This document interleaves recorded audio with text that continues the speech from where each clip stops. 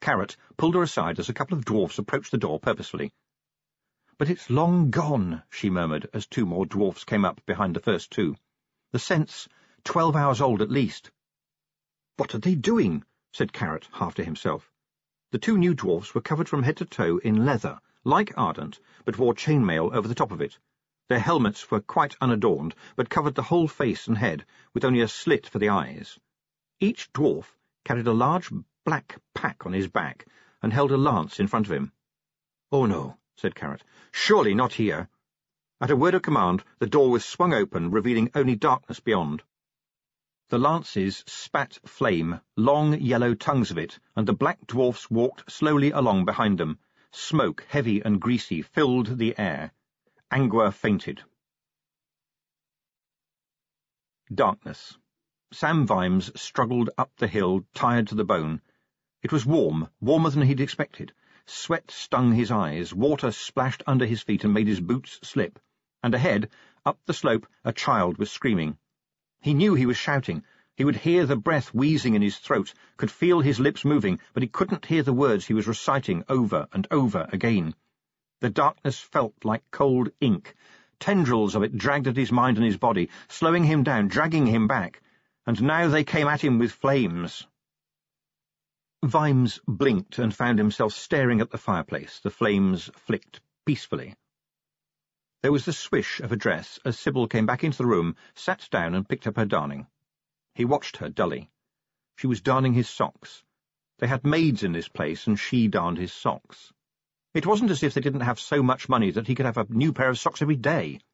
But she'd picked up the idea that it was a wifely duty, and so she did it.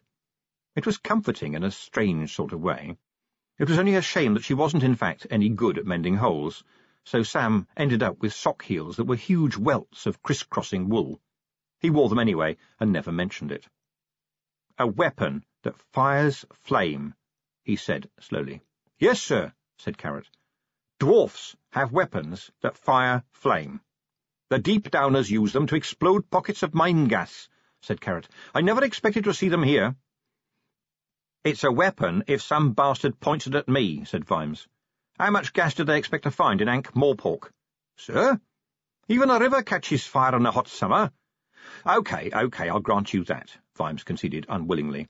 "Make sure the word gets out, will you? Anyone seen above ground with one of those things will shoot first, and there will be no point in asking questions afterwards." "Good grief, that's all we need." "Have you got anything more to tell me, Captain?" "Well, afterwards we did get to see Hamcrusher's body," said Carrot. "What can I say? On his wrist, the drat that identifies him, and his skin was pale. There was a terrible wound on the back of his head. They say it's Hamcrusher. I can't prove it. What I can say is that he didn't die where they said he did, or when they said he did." "Why?" said Vimes. "Blood, sir," said Sally.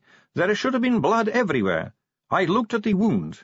What that club hit over the head was already a corpse, and he wasn't killed in that tunnel." Vimes took several slow breaths. There was so much bad stuff here you needed to take it one horror at a time. "I'm worried, Captain," he said. "Do you know why? It's because I've got a feeling that very soon I'm going to be asked to confirm that there's evidence that a troll did the deed, which, my friend, will be like announcing the outbreak of war." "You did ask us to investigate, sir," said Carrot. "Yes, but I didn't expect you to come back with a wrong result. The whole thing stinks. That clay from Quarry Lane was planted, wasn't it?" "It must have been. Trolls don't clean their feet much, but walking mud all the way, not a chance." "And they don't leave their clubs behind either," growled Vimes. "So it's a set-up, right? But it turns out there really was a troll. Was Angua sure?" "Positive, sir," said Carrot. "We've always trusted her nose before. Sorry, sir, she had to go and get some fresh air. She was straining her senses as it was, and she got a lungful of that smoke." "I can imagine," said Vimes. Hell's bells, he thought. We were right on the point where I could tell Veterinary that it looked like some kind of half-baked inside job, faked to look as though a troll did it, and then we find out there was a troll.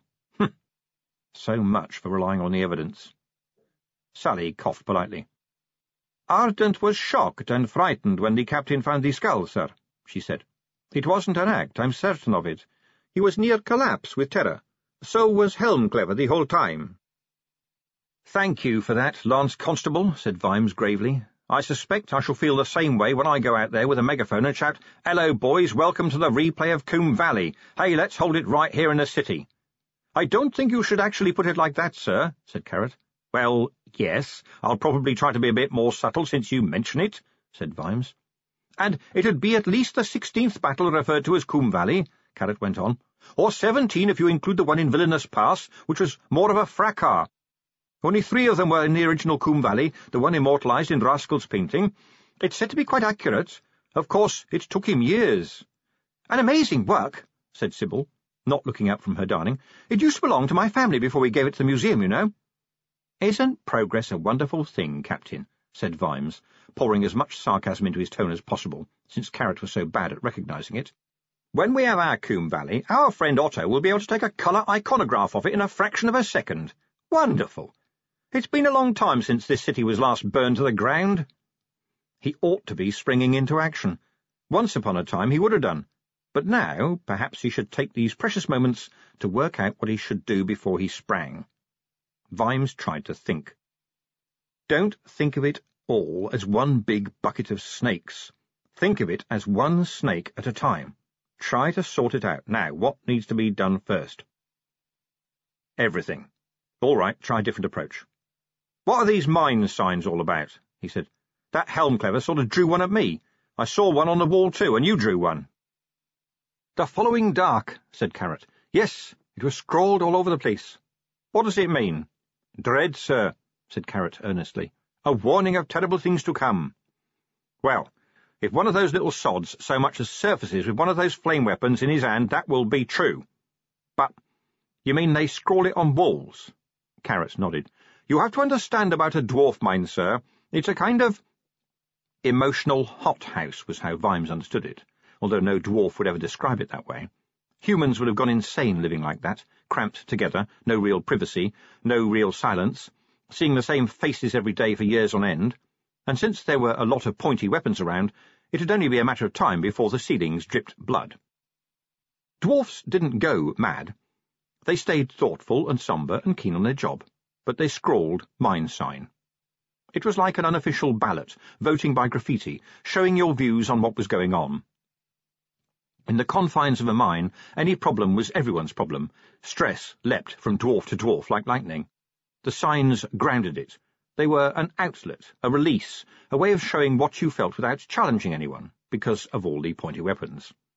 The following dark. We await what follows with dread. Another translation might mean, in effect, repent, ye sinners. "There are hundreds of runes for darkness," said Carrot. "Some of them are part of ordinary dwarfish, of course, like the long dark. There's plenty like that, but some are, mystical," Vimes suggested. "Unbelievably mystical, sir. There's books and books about them, and the way dwarfs think about books and words and runes, well, you wouldn't believe it, sir. They think the world was written, sir. All words have enormous power. Destroying a book is worse than murder to a deep-downer." "I've rather gathered that," said Blackboard Monitor Vimes. "Some deep-downers believe that the dark signs are real," Carrot went on.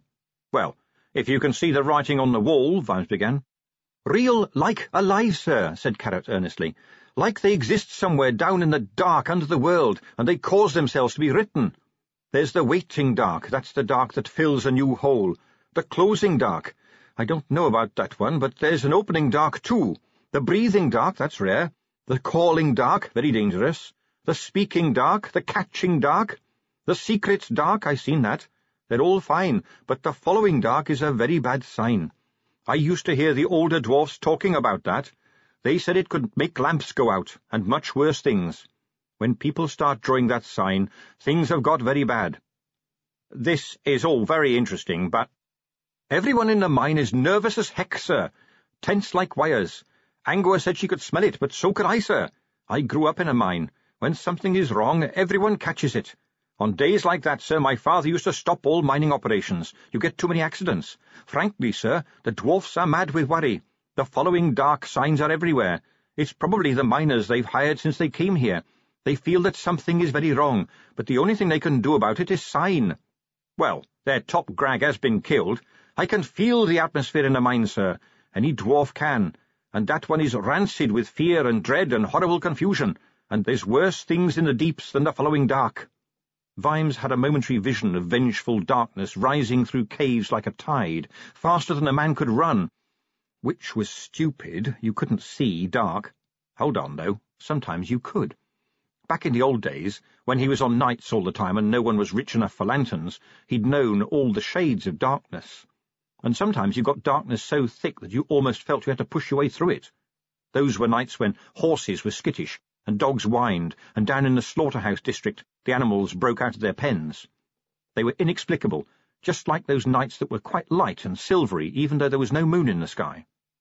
He'd learned then not to use his little lantern. Light only ruined your vision, it blinded you. You stared into the dark until it blinked. You stared it down.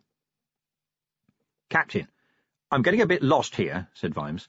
"I didn't grow up in a mine. Are these signs drawn up because dwarfs think bad things are going to happen and want to ward them off, or think the mine deserves the bad things happening, or because they want the bad things to happen?"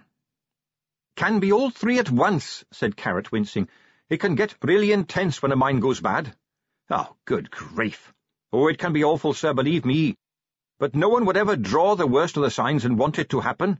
Just the drawing wouldn't be enough anyway. You have to want it to happen with your very last breath." "And which one is that?" "Oh, you don't want to know, sir." "No, I did ask," said Vimes. "No, you really don't want to know, sir, really." Vimes was about to start yelling, but he stopped to think for a moment. "Actually, no, I don't think I do," he agreed. "This is all about hysteria and mysticism. It's just weird folklore. Dwarfs believe it, I don't. So, how did you get the Vimes to form that sign?" "Easy, sir. You just smear the wall with a piece of meat. That's a feast for Vimes. I wanted to shake Ardent up a bit, make him nervous like you taught me.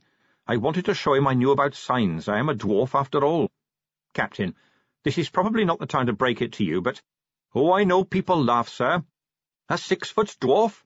But being a human just means being born to human parents. That's easy. Being a dwarf doesn't mean being born to dwarfs, although it's a good start. It doesn't mean being short either.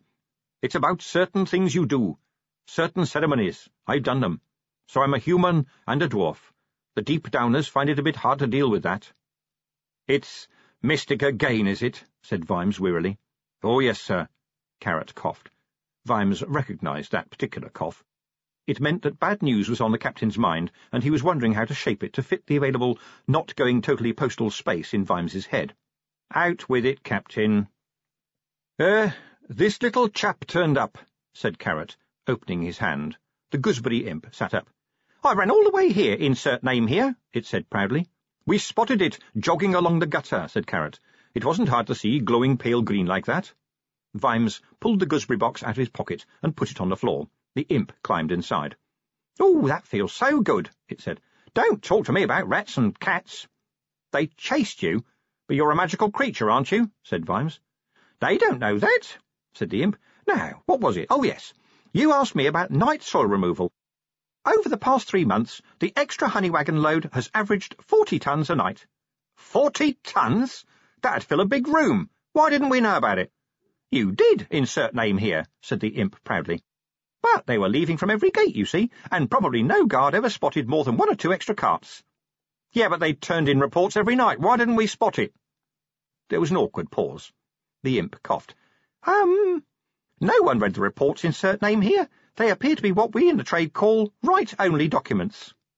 "Wasn't anyone supposed to be reading them?" Vimes demanded. There was another thundering silence. "I rather think you were, dear," said Sybil, paying attention to her darning. "But I'm in charge," Vimes protested. "Yes, dear, that's the point, really." "But I can't spend all my time shuffling bits of paper." "Then get someone else to do it, dear," said Sybil. "Can I do that?" said Vimes. "Yes, sir," said Carrot. "You're in charge." Vimes looked at the imp, which gave him a willing grin. "Can you go through all of my floor, murmured Sybil, "and tell me what's important?" "Happy to, insert name here. Only one question, insert name here. What is important?" "Well, the fact that the honey wagons are carting a whole lot more muck out of the city is pretty damn important, don't you think?" "I wouldn't know, insert name here," said the imp. "I do not, in fact, think as such. But I surmise that, if I had drawn your attention to such a fact a month ago, you would have told me to stick my head up a duck's bottom." "That's true," said Vimes, nodding. "I probably would. Captain Carrot." "Sir," said Carrot, sitting up straight. "What's the situation on the street?" "Well, troll gangs have been wandering around the city all day, dwarfs too. Now, a lot of the dwarfs are hanging around in the square, sir, and a fair number of trolls are congregating in the Plaza of Broken Moons." "How many are we talking about here?" said Vimes. "About 1,000, all told. They've been drinking, of course." "Just in the mood for a fight, then?" "Yes, sir. Just drunk enough to be stupid, but too sober to fall over," said Carrot. "Interesting observation, Captain," said Vimes thoughtfully. "Yes, sir. The word is that they'll start at 9.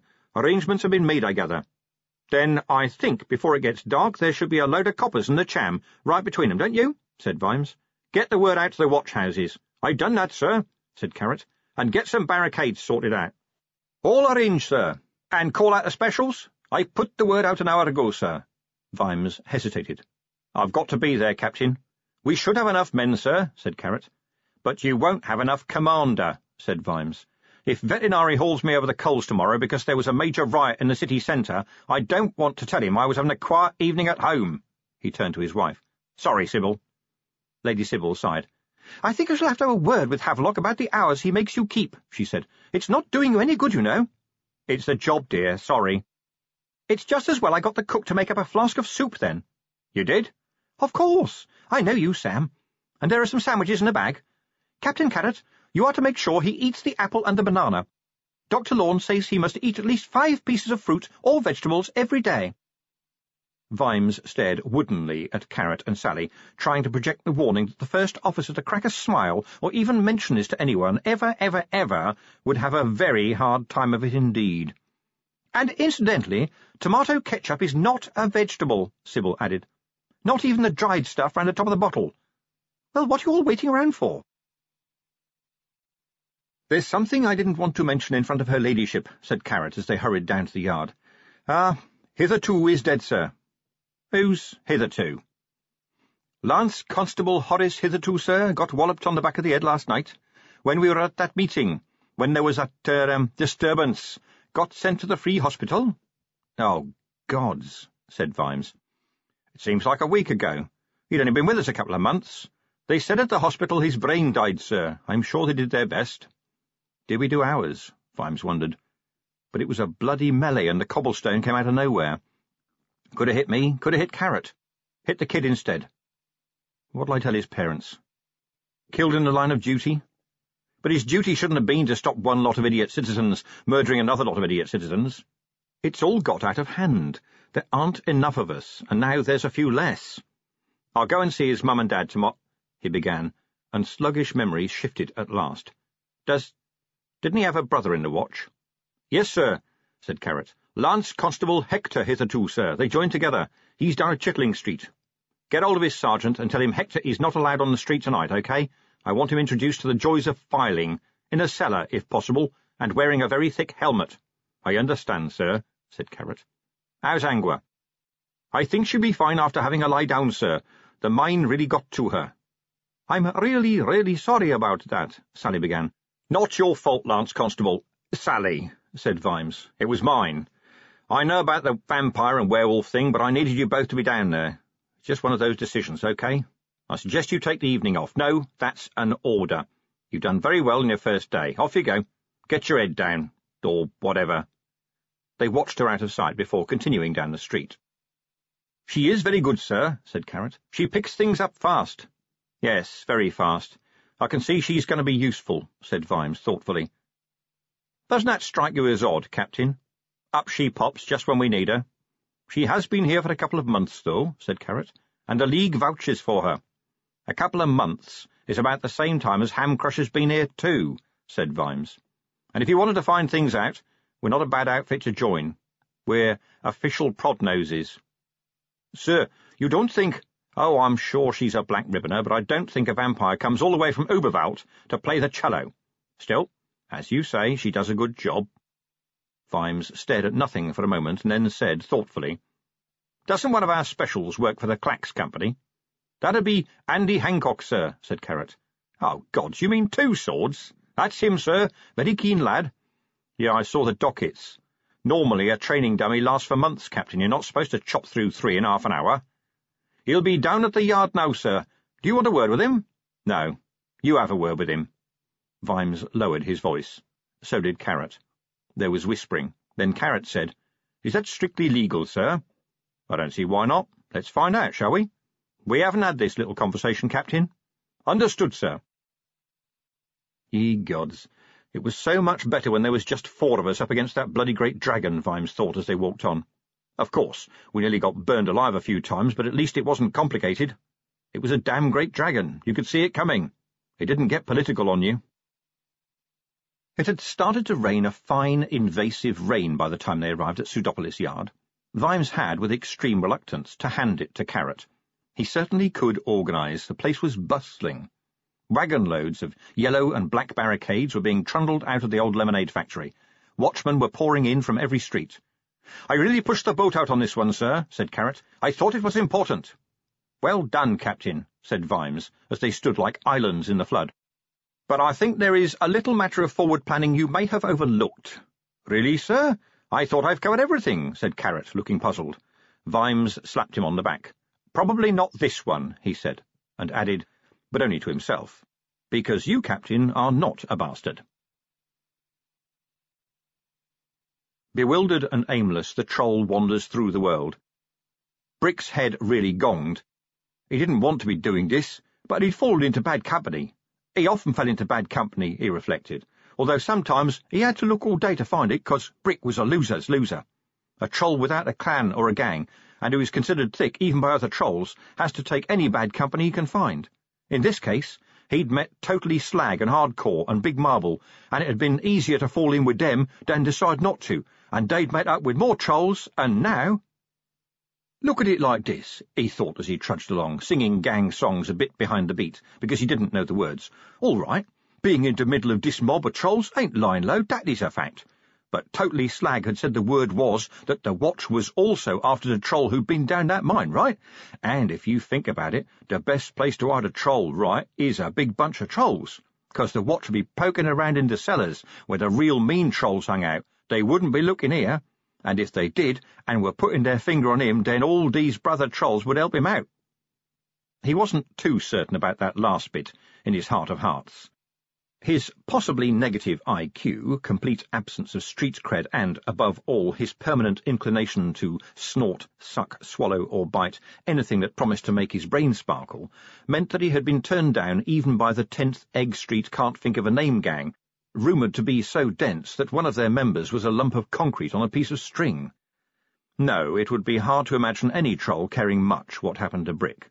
But right now they were brothers, and the only game in town. He nudged the skull-necklaced, graffiti-ornamented, lichen-covered, huge club-dragging troll marching stoically alongside him. "Respect, bro," he said. "Why'n't you go and gug yourself, Brick, you little piece of coprolite?" the troll muttered. "Right off," said Brick cheerfully. The main office was packed, but Vimes fought his way through by shoving and shouting until he reached the duty desk, which was under siege. "It looks worse than it is, sir," shouted Cheery over the din. "Detritus and Constable Bluejohn are in the cham right now, along with all 3 Golem officers. We've started getting the line in place. Both the mobs are too busy getting themselves worked up." "Good work, Sergeant." Cheery leaned down and lowered her voice. Vimes had to hang on to the tall desk to stop himself being carried away by the throng. "Fred Corlon's signing up the specials in the old lemonade factory, sir, and Mr. De Word of the Times is looking for you." "Sorry, Sergeant, didn't catch that last bit," said Vimes loudly. "The lemonade factory, right? OK." He turned around and almost tripped over Mr. A.E. Pessimel, who was holding a neat clipboard. Your Grace, there's just a few small matters I'd like to discuss with you," said the gleaming little man. Vimes's mouth dropped open. "And you think this is a good time, do you?" he managed, as he was jostled by an officer carrying a bundle of swords. Well, yes. I've turned up a number of little financial and procedural problems," said A.E. Pessimel calmly, "and I think it's vitally important that I understand exactly what—" Vimes, grinning horribly, grabbed him by the shoulder. "Yes, right. Absolutely," he shouted. "My dear Mr. Pessimel, what have I been thinking of? You should understand. Come with me, please." He half-dragged the bewildered man out through the back door, lifted him out of the way of a trundling cart as he negotiated the crowded yard, and hustled him into the old factory yard, where the specials were being kitted up. Technically, they were the citizens' militia, but, as Fred Colon had remarked, it was better to have them in here pissing themselves than outside pissing on you. The special constables were men, mostly, who could be coppers in times of dire need, but were generally disqualified from formal watch membership by reason of shape, profession, age, or sometimes brain. A lot of the professionals didn't like them, but Vimes had lately taken the view that when push came to shove, it was better to have your fellow citizens shoving alongside you, and that being the case, you might as well teach them how to hold a sword right, lest the arm they clumsily removed was yours. Vimes dragged A.E. Pessimal through the press of bodies until he found Fred Colon, who was handing out one-size-doesn't-fit-anybody helmets. "New man for you, Fred," he said loudly. "Mr. A.E. Pessimal. A.E., if he ever makes friends. He's the government inspector. Kit him out, full fig, and don't forget the riot shield. A.E. here wants to understand coppering, so he's kindly volunteered to be an acting constable on the barricades with us." Over the top of A.E. Pessimal's head, he gave Fred a big wink. "Oh, right," said Fred, and his face, in the flickering light of the flares, acquired the innocent smile of one about to make someone's life a little pot of bubbling dread. He leaned over the trestle table. "Know how to use a sword, acting Constable Pessimal," he said, and dropped a helmet on the man's head, where it spun. Well, I didn't exactly," the inspector began, as a very elderly sword was shoved across the planks, followed by a heavy truncheon. "A shield, then? Any good with a shield?" said Fred, pushing a large such item after the sword. "Actually, I didn't mean," said A.E. Pessimal, trying to hold both the sword and the truncheon, and dropping both, and then the sword and the truncheon and the shield, and dropping all three. "Any good at running 100 yards in 10 seconds? In this," Fred went on. A ragged chainmail coat dropped slowly off the table like a parcel of snakes and landed on A.E. Pessimal's bright little shoes. I don't think—" "Standing still and going to the toilet really, really quickly," said Fred. "Oh, well, you'll learn soon enough." Vimes turned the man around, picked up 35 pounds of rust-eaten chainmail and dropped it into his arms, causing A.E. Pessimal to bend double. "I'll introduce you to some of the citizens who'll be fighting alongside you tonight, shall I?" he said, as the little man hobbled after him. "This is Willikins, my butler. No sharpened pennies in your cap tonight, Willikins?" "No, sir," said Willikins, staring at the struggling A.E. Pessimal. "Glad to hear it. This is Acting Constable Pessimal, Willikins," Vimes winked. "Honoured to meet you, Acting Constable, sir," said Willikins gravely. "Now that Sir is with us, I'm sure the miscreants will just melt away. Has Sir by any chance gone Sir on one with a troll before? No? A little advice, sir. The important thing is to get in front of them and dodge the first blow. They always leave themselves open, and Sir may then step smartly forward and select Sir's target of choice." "What if I'm not in front of one when it tries to hit me?" A.E. Pessimal said, hypnotized by the description and dropping the sword again. "What if it is, in fact, behind me?" "Ah, well, I'm afraid that in that case, Sir has to go back and start all over again, sir." And how do I do that?"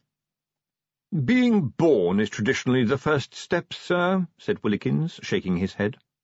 Vimes gave him a nod and moved the trembling Pessimal on through the chattering crowd, while the fine rain fell and the mists rose and the torches flickered.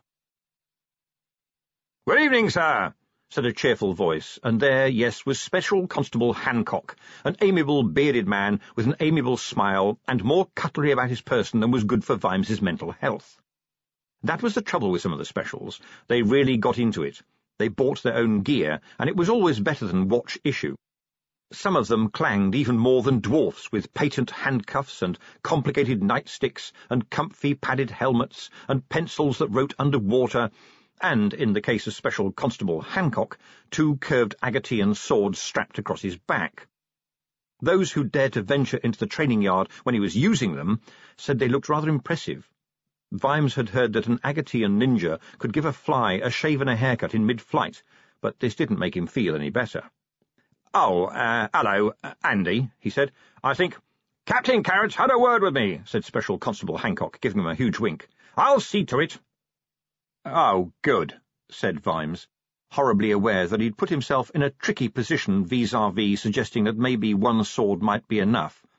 The man was going to do them a favour, after all.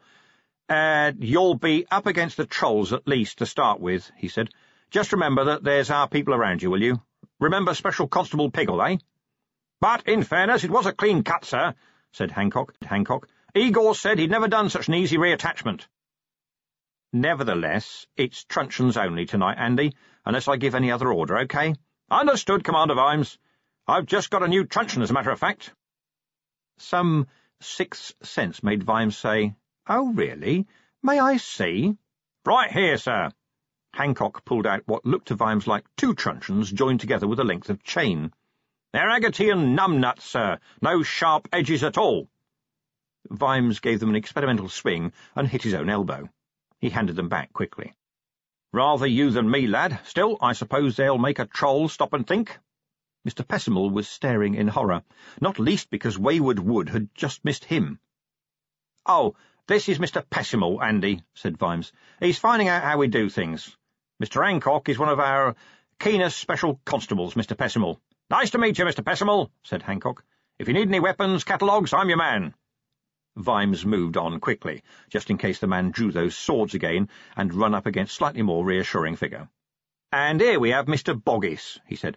"Good to see you. Mr. Boggis is president of the Guild of Thieves, Mr. Pessimal." Mr. Boggis saluted proudly. He had accepted a chain-mail jacket from Fred, but no power in the world would have parted him from his brown bowler hat. Any power nevertheless inclined to try would in any case have to contend with the narrow-eyed, stony-jawed men on either side of him, who had eschewed any weapons or armour.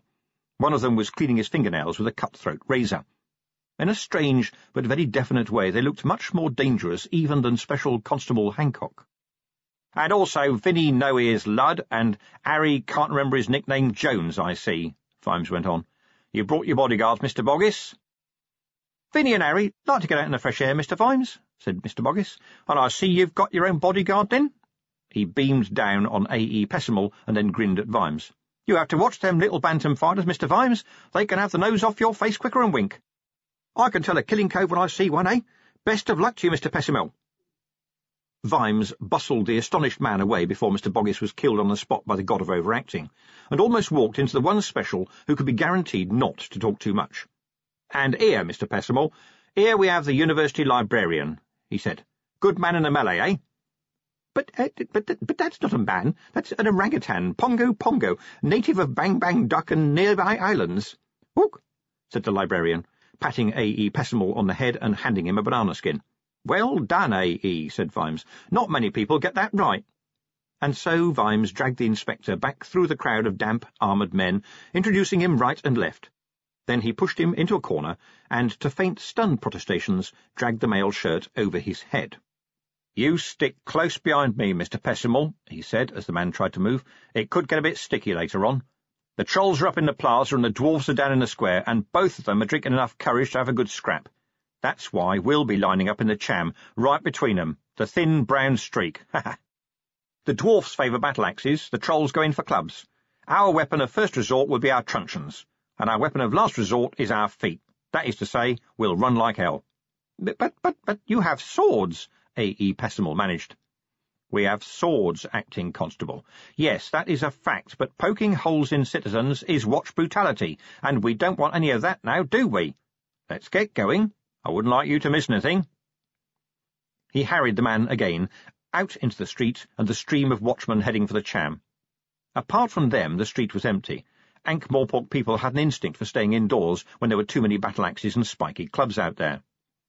The cham was simply a very, very wide road, once intended for ceremonial parades, a hangover from the days when the city had much to be ceremonious about. Drizzle filled it now, and did not do much more than wet the pavements and reflect the light of the flares along the barricades. Barricades, well, that's what they were called on the watch inventory. Ha! Lengths of wood painted in black and yellow stripes and mounted on trestles were not barricades, not to anyone who'd been behind a real one, which was built of rubbish and furniture and barrels and fear and bowel-knotting defiance. No, these simple things were the physical symbol of an idea. It was a line in the sand. It said, "Thus far and no further." It said, "This is where the law is. Step over this line and you've gone beyond the law." Step over this line with your massive axes and huge morning stars and heavy, heavy spiky clubs, and we happy few who stand here with our wooden truncheons, well, you just better not step over the line, okay?"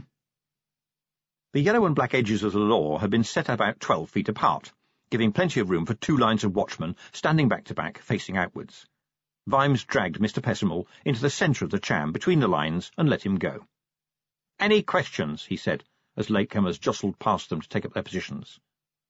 The little man stared toward the distant plaza, where the trolls had lit a big fire, and then turned to look the other way at the square, where the dwarfs had lit several fires. There was the sound of singing. "Oh, yes, we'll get the singing first. At this point it's all about getting the blood pounding, you see," Vimes added helpfully. "Songs about heroes, great victories, killing your enemies and drinking out of their warm skulls, that sort of thing." "And then they'll attack us?" said A.E. Pessimal. "Well, not as such," Vimes conceded. "They'll try to attack the other bunch, and we're in the way." "They won't go around, perhaps," said A.E. Pessimal hopefully. "I doubt it. They won't be in the mood for narrow alleys. They'll be thinking in straight lines. Charge and yell, they'll say. That's the way." "Ah, there's the university over there," said A.E. Pessimal, as if noticing the huge bulk of unseen university for the very first time. "Surely the wizards could magic their weapons out of their hands, possibly leaving them with all their fingers, magic them into the cells, turn them all into ferrets. And what then, Mr. Pessimal?" Vimes lit a cigar, cupping the match in his hand so that the flame made his face glow briefly. "Shall we follow where magic leads us? Wave a wand, to find out who's guilty, and what of? Magic men good? The innocent would have nothing to fear, do you think? I wouldn't bet twopence, Mr. Pessimal. Magic's a little bit alive, a little bit tricky. Just when you think you've got it by the throat, it bites you in the arse. No magic in my watch, Mr. Pessimal. We use good, old-fashioned policing." "But there are lots of them, Commander." "About 1,000 altogether, I reckon," said Vimes placidly. "Plus who knows how many more out there who'll wail in if we let it get out of hand. This is just the hotheads and the gangs right now." But can't you just leave them to it?" "No, Mr. Pessimal, because that'd be what we in the watch call complete and utter bloody chaos, and it will not stop, and it will get bigger very quickly. We have to finish it right now, so—" There was a thud from the direction of the plaza. It was loud enough to echo around the buildings. "What was that?" A.E. Pessimal said, looking around hurriedly. "Oh, that was to be expected," said Vimes. Pessimal relaxed very slightly. "It was?" "Yeah, it's the Gahanka, the troll war beat," said Vimes. "They say that within 10 minutes of hearing it, you're dead." Behind Pessimal, Detritus grinned, the torchlight turning his diamond teeth into rubies. "Is that true?" "I shouldn't think so," said Vimes. "And now, please excuse me for a while, Acting Constable Pessimal. I'll leave you in the good hands of Sergeant Detritus while I talk to my men. Stiffen their sinews, that sort of thing." He moved away quickly.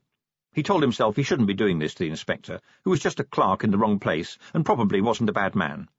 The trouble was, the trolls up in the plaza probably weren't bad trolls, and the dwarfs down in the square probably weren't bad dwarfs either. People who probably weren't bad could kill you. The troll beat boomed around the city as Vimes reached Fred Colon. "I see they're giving us the old Gahanka then, Mr. Vimes," said the sergeant with nervous cheerfulness. "Yep, they'll be charging pretty soon, I expect." Vimes screwed up his eyes, trying to see figures around the distant glow. Trolls didn't charge fast, but when they charged it was like a wall getting nearer. Extending a hand and shouting "Halt" in a firm, authoritative voice probably would not be sufficient. "You thinking about another barricade, Mr. Vimes?" said Fred. Said Vimes, dismissing the mental picture of himself laminated to the street. "Barricades, sir," Colon prompted. "More than 30 years ago." Vimes gave a curt nod. Oh, yes, he remembered the glorious revolution. It hadn't really been a revolution, and it had been glorious only if you thought an early grave was glorious. Men had died there, too, because of other men who, bar one or two, probably weren't bad. "Yes," he said, "and it seems like only yesterday." Every day, he thought, it seems like only yesterday. "Remember old Sergeant Keel? He pulled off a few tricks that night." Sergeant Colon's voice, like A.E. Pessimal's, had a curiously hopeful tone. Vimes nodded. "I suppose you wouldn't have one or two up your sleeve too, sir?" Fred went on, the hope now naked and unashamed. "You know me, Fred. Always willing to learn," said Vimes vaguely. He strolled on, nodding to watchmen he knew, slapping others on the back, and trying not to get trapped in anyone's gaze. Every face was in some way a reflection of the face of Fred Colon. He could practically see their thoughts, while the thud of 500 clubs hitting the stone in unison banged on the eardrums like a hammer. "You have got it sorted, haven't you, Mr. Vimes? We're not really going to be stuck here like the meat in a sandwich, right? It's a trick, yes? It is a trick, isn't it, sir?" "I hope it is," Vimes thought. "But one way or another, the watch has to be here. That's the bloody truth of it." Something had changed in the rhythm of the Gahanka. You had to be listening, but some of the clubs were hitting the ground just ahead or just after the beat. Ah! He reached Cheery and Carrot, who were staring at the distant fires of the dwarfs. "We think we might be getting a result, sir," said Carrot. "I damn well hope so. What's happening with the dwarfs?" "Not so much singing, sir," Cheery reported. "Glad to hear it. We could handle them, though, couldn't we, sir?" said Carrot. "With the golem officers on our side, too, if it came to it?" "Of course we couldn't," Vimes's mind supplied. "Not if they mean it. What we could is die valiantly. I've seen men die valiantly. There's no future in it." "I don't want it to come to it, Captain." Vimes stopped. A deeper shadow had moved among the shadows.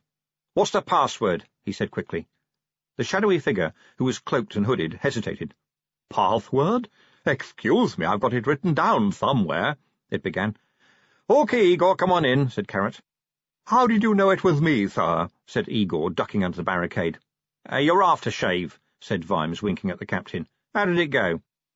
"Just as you said, sir," said Igor, pushing his hood back. "Incidentally, sir, I have scrubbed the slab well, and my cousin Igor is standing by to lend a hand, in case of any little accidents, sir." "Thank you for thinking of that, Igor," said Vimes, as if Igor's ever thought of anything else. "I hope it won't be needed." He looked up and down the cham. The rain was falling harder now. Just once the copper's friend had turned up when he really needed it. Rain tended to dampen martial enthusiasm. "Anyone seen Nobby?" he said. A voice from the shadow said, "Here, Mr. Vimes. Been here 5 minutes." "Why didn't you sing out, then?" "Couldn't remember the password, sir. Thought I'd wait till I heard Igor say it." "Oh, come on in." "Did it work?" "Better than you'd imagine, sir," said Nobby, rain pouring down his cloak. Vimes stood back. "OK, lads, then this is it. Carrot and Cheery, you head for the dwarfs. Me and detritus will take the trolls. You know the drill. Lines to advance slowly and no edged weapons. I repeat, no edged weapons. Let's do this like coppers, OK? On the signal." He hurried back up the line of barricades as fast as the stir ran along the ranks of the watchmen. Detritus was waiting stoically. He grunted when Vimes arrived. "Clubs have just about stopped, sir," he reported. "I heard, Sergeant." Vimes took off his oiled leather cloak and hung it on the barricade. He needed his arms free. "By the way, how did it go in Turnagain Lane?" he said, stretching his arms. "Oh, wonderful, sir," said Detritus happily. 6 alchemists and £50 of fresh slide. In and out, quick and sweet, all banged up in a tanty." "Didn't know what hit him, eh?" said Vimes. Detritus looked mildly offended at this. "Oh, no, sir," he said. "I made sure they knew I hit them." And then Vimes spotted Mr. Pessimal, still where he had left him, his face a pale disk in the shadows. Well, enough of that game. Maybe the little tit would have learned something, standing here in the rain, waiting to be caught between a couple of screaming mobs. Maybe he'd had time to wonder what it was like to spend your life going through moments like that. A bit harder than pushing paper, eh? "If I was you, I'd just wait here, Mr. Pessimal," he said, as kindly as he could manage. "This might be a bit rough in parts." "No, Commander," said A.E. Pessimal, looking up. "What?" "I have been paying attention to what has been said, and intend to face the foe, Commander," said A.E. Pessimal. "Now, see here, Mr. see here, A.E., said Vimes, putting his hand on the little man's shoulder. He stopped. A.E. Pessimal was trembling so much that his chainmail was faintly jingling. Vimes persevered. "Look, go on home, eh? This isn't where you belong." He patted the shoulder a few times, totally nonplussed. "Commander Vimes?" snapped the inspector. Yes." A.E. Pessimal turned up to Vimes a face wetter than the drizzle rightly accounted for. "I am an acting constable, am I not?" "Well, yes, I know I said that, but I did not expect you to take it seriously." "I am a serious man, Commander Vimes, and there is no place I would rather be now than here. Acting Constable Pessimal said, his teeth chattering. "And no time I'd rather be here than now. Let's do this, shall we?" Vimes looked at detritus, who shrugged his massive shoulders. Something was happening here, in the mind of a little man whose back he could possibly break with one hand. "Oh, well, if you say so," he said hopelessly. "You heard the Inspector, Sergeant Detritus. Let's do this, shall we?" The troll nodded, and turned to face the distant troll encampment. He cupped his hands and bellowed a string of trollish, which bounced off the buildings. "Something we can all understand, perhaps," said Vimes as the echoes died away. A.E. Pessimal stepped forward, taking a deep breath. "Come on, if you think you're hard enough," he screamed wildly. Vimes coughed. "Thank you, Mr. Pessimal," he said weakly. "I imagine that should do it." The moon was somewhere beyond the clouds, but Angua didn't need to see it. Carrot once had a special watch made for her birthday. It was a little moon that turned right around black side and white side every 28 days. It must have cost him a lot of money, and Angua now wore it on her collar, the one item of clothing that she could wear all month round. She couldn't bring herself to tell him she didn't need it. You knew what was happening. It was hard to know much else right now because she was thinking with her nose. That was the problem with the wolf times. The nose took charge. Currently, Angua was searching the alleys around Treacle Street, spiralling out from the dwarf mine. She prowled onwards in a world of colour. Smells overlaid one another, drifting and persisting. The nose was also the only organ that can see backwards in time. She'd already visited the spoil heap on the waste ground. There was the smell of troll there. It had got out that way, but there was no point in following a trail that cold. Hundreds of street trolls wore lichen and skulls these days. But the foul, oily stuff, that was the smell that was clinging to her memory. The little devils must have some other ways in, right? And you had to move the air around in a mine, right? So some trace of that oil would find its ways out along with the air. They probably wouldn't be strong, but she didn't need them to be. A trace of it was all she needed. It would be more than enough. As she padded through the alleys and leapt walls into midnight yards, she kept clenched in her jaws the little leather bag that was a friend to any thinking werewolf, such a creature being defined as one who remembers that your clothes don't magically follow you. The bag held a lightweight silk dress and a large bottle of mouthwash, which Angua considered to be the greatest invention of the last 100 years. She found what she was looking for behind Broadway. It stood out against the familiar organic smells of the city as a tiny black ribbon of stench that left zigzags in the air as breezes and the passage of carts had dragged it this way and that. She began to move with more care. This wasn't an area like Treacle Street. People with money lived here, and they often spent that money on big dogs and disproportionate response signs in their driveways. As it was, she heard the rattle of chains and the occasional whine as she slunk along. She hated being attacked by large, ferocious dogs.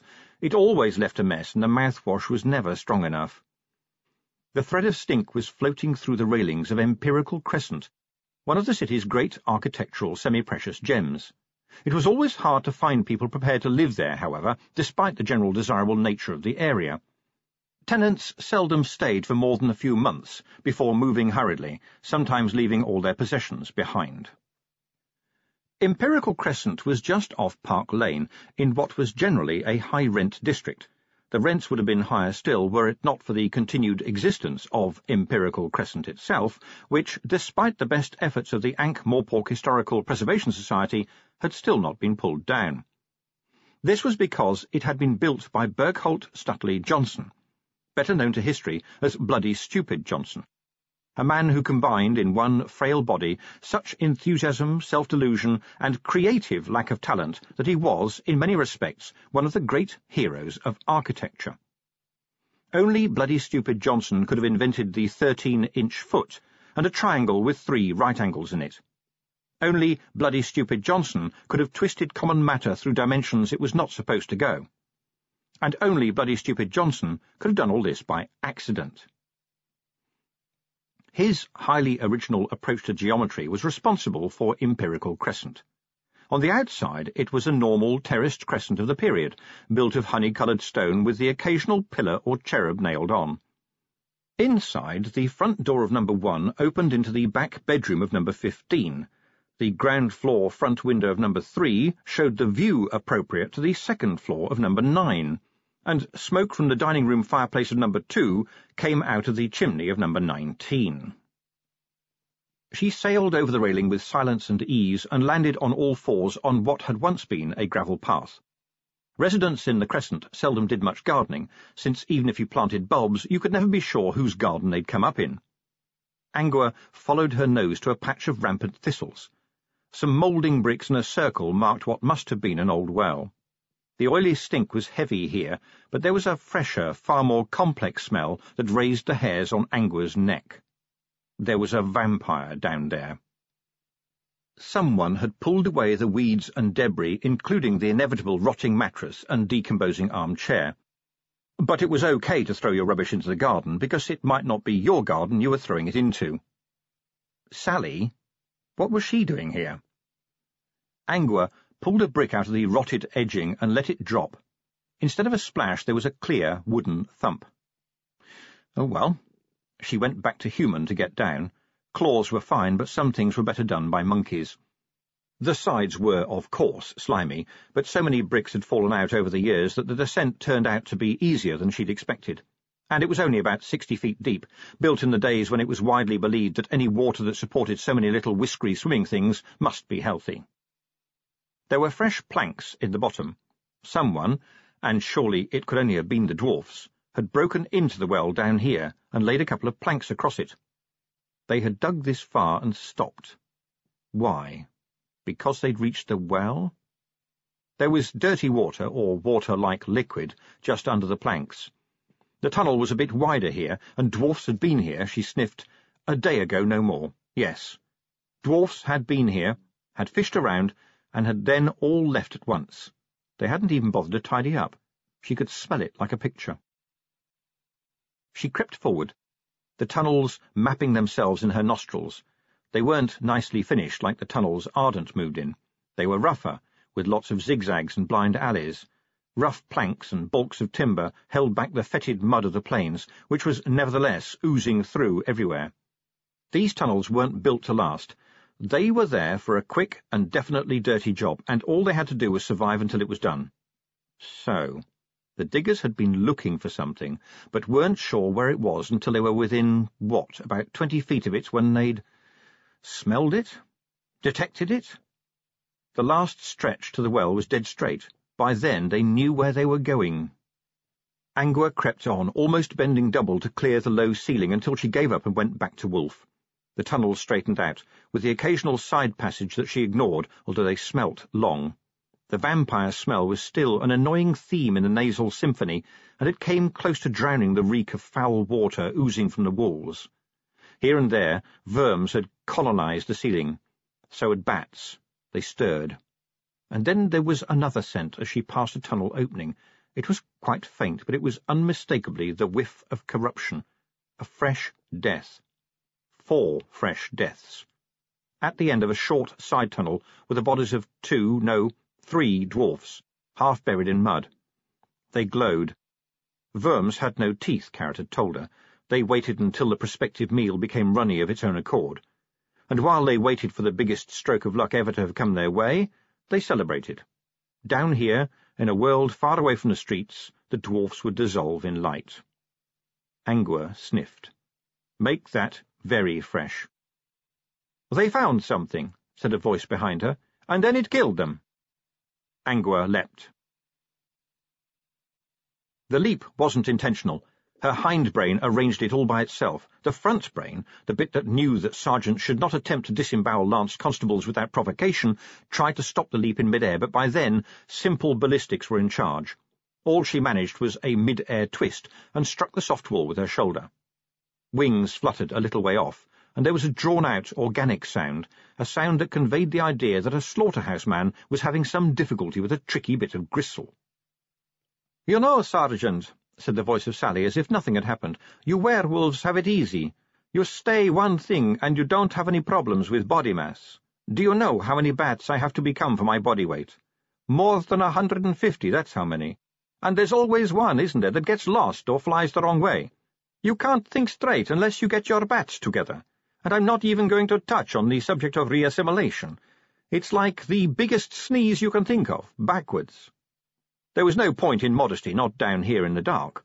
Angua forced herself to change back, every brain cell piling in to outvote tooth and claw. Anger helped. "Why the hell are you here?" she said, when she had a mouth that worked. "I'm off duty," said Sally, stepping forward. "I thought I'd see what I could find." She was totally naked. "You couldn't have been so lucky," Angua growled. "Oh, I don't have your nose, Sergeant," said Sally with a sweet smile, "but I was using 150 pretty good flying ones, and they can cover a lot of ground." "I thought vampires could rematerialize their clothes," said Angua accusingly. "Otto Shriek can." "Females can't. We don't know why. It's probably part of the whole underwired nightdress business. That's where you score again, of course. When you're in 150 bat bodies, it's quite hard to remember to keep two of them carrying a pair of pants." Sally looked up at the ceiling and sighed. "Look, I can see where this is going. It's going to be about Captain Carrot, isn't it? I saw the way you were smiling at him. I'm sorry. We can be very personable. It's a vampire thing. You were so keen to impress him, eh? And you aren't? He's the kind of man anyone would want to impress." They watched one another warily. "He is mine, you know," said Angua, feeling the nascent claws strain under her fingernails. "You're his, you mean," said Sally. "You know it works like that. You trail after him." "I'm sorry. It's a werewolf thing," Angua yelled. "Hold it." Sally thrust both hands in front of her in a gesture of peace. "There's something we'd better sort out before this goes any further." "Yeah?" "Yes. We're both wearing nothing. We're standing in what, you may have noticed, is increasingly turning into mud, and we're squaring up to fight. Okay. But there's something missing, yes? And that is? A paying audience. We could make a fortune," Sally winked. "Or we could do the job we came here to do." Angua forced her body to relax. She should have been saying that. She was the sergeant, wasn't she? All right, she said. "We're both here, okay? Let's leave it at that. Were you saying that these dwarfs were killed by some thing from the well?" "Possibly. But if they were, it used an axe," said Sally. "Take a look. Scrape some of the mud away. It's been oozing over them since I arrived. That's probably why you missed it," she added generously. Angua hauled one dwarf out of the shining slime. "I see," she said, letting the body fall back. "This one hasn't been dead 2 days. Not much effort made to hide them, I see. Why bother? They've stopped pumping out these tunnels. The props look pretty temporary. The mud's coming back. Besides, who'd be stupid enough to come down here?" A piece of wall slithered down with a sticky, organic cow-pat sort of noise. Little plops and trickles filled the tunnel. Ankh-Morpork's underworld was stealthily reclaiming its own. Angua closed her eyes and concentrated. The slime reek, the vampire's smell, and the water that was now ankle-deep all jostled for attention, but this was competition time. She couldn't let a vampire take the lead. That would be so traditional. "There were other dwarfs," she murmured. 2, no, 3, 4 more. I'm getting the black oil. Distant blood, down the tunnel, and there are only 3 bodies here." She stood up so sharply that she nearly hit her head on the tunnel roof. "Come on." "It's getting a bit unsafe. We could solve this. Come on. You can't be afraid of dying." Angua plunged away. "And you think spending a few thousand years buried in sludge is likely to be fun?" shouted Sally. But she was talking only to dripping mud and fetid air. She hesitated a moment, groaned, and followed Angua. Further along the main tunnel there were more passages branching off. On either side rivers of mud like cool lava were already flowing out of them. Sally splashed past something that looked like a huge copper trumpet, turning gently on the current. The tunnel was better built here than the ones nearer the well, and there, at the end of it, was a pale light, and Angua crouched by one of the big round dwarf doors. Sally paid her no attention. She barely glanced at the dwarf, slumped with his back against the bottom of the door.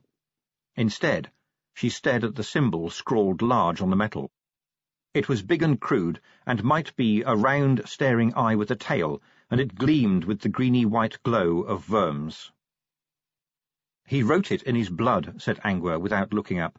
"They left him for dead, but he was only dying, you see. He managed to make it to here, but the killers had shut the door. He scratched at it, smell here, and there's blood under all his fingernails. Then he made that sign in his own warm blood and sat here, holding the wounds shut, watching the Vimes turn up. I'd say he's been dead for 18 hours or so, "I think we should get out of here right now," said Sally, backing away. "Do you know what that sign means?" "I know it's a mine sign, that's all. Do you know what it means?" "No, but I know it's one of the really bad ones. It's not good, seeing it here." "What are you doing with that body?" Sally backed away further. "Trying to find out who he was," said Angua, searching the dwarf's clothing. "It's the sort of thing we do in the Watch. We don't stand around getting worried about drawings on the wall. What's the problem?" "Right now," said the vampire, "he's oozing a bit. If I can stand it, so can you.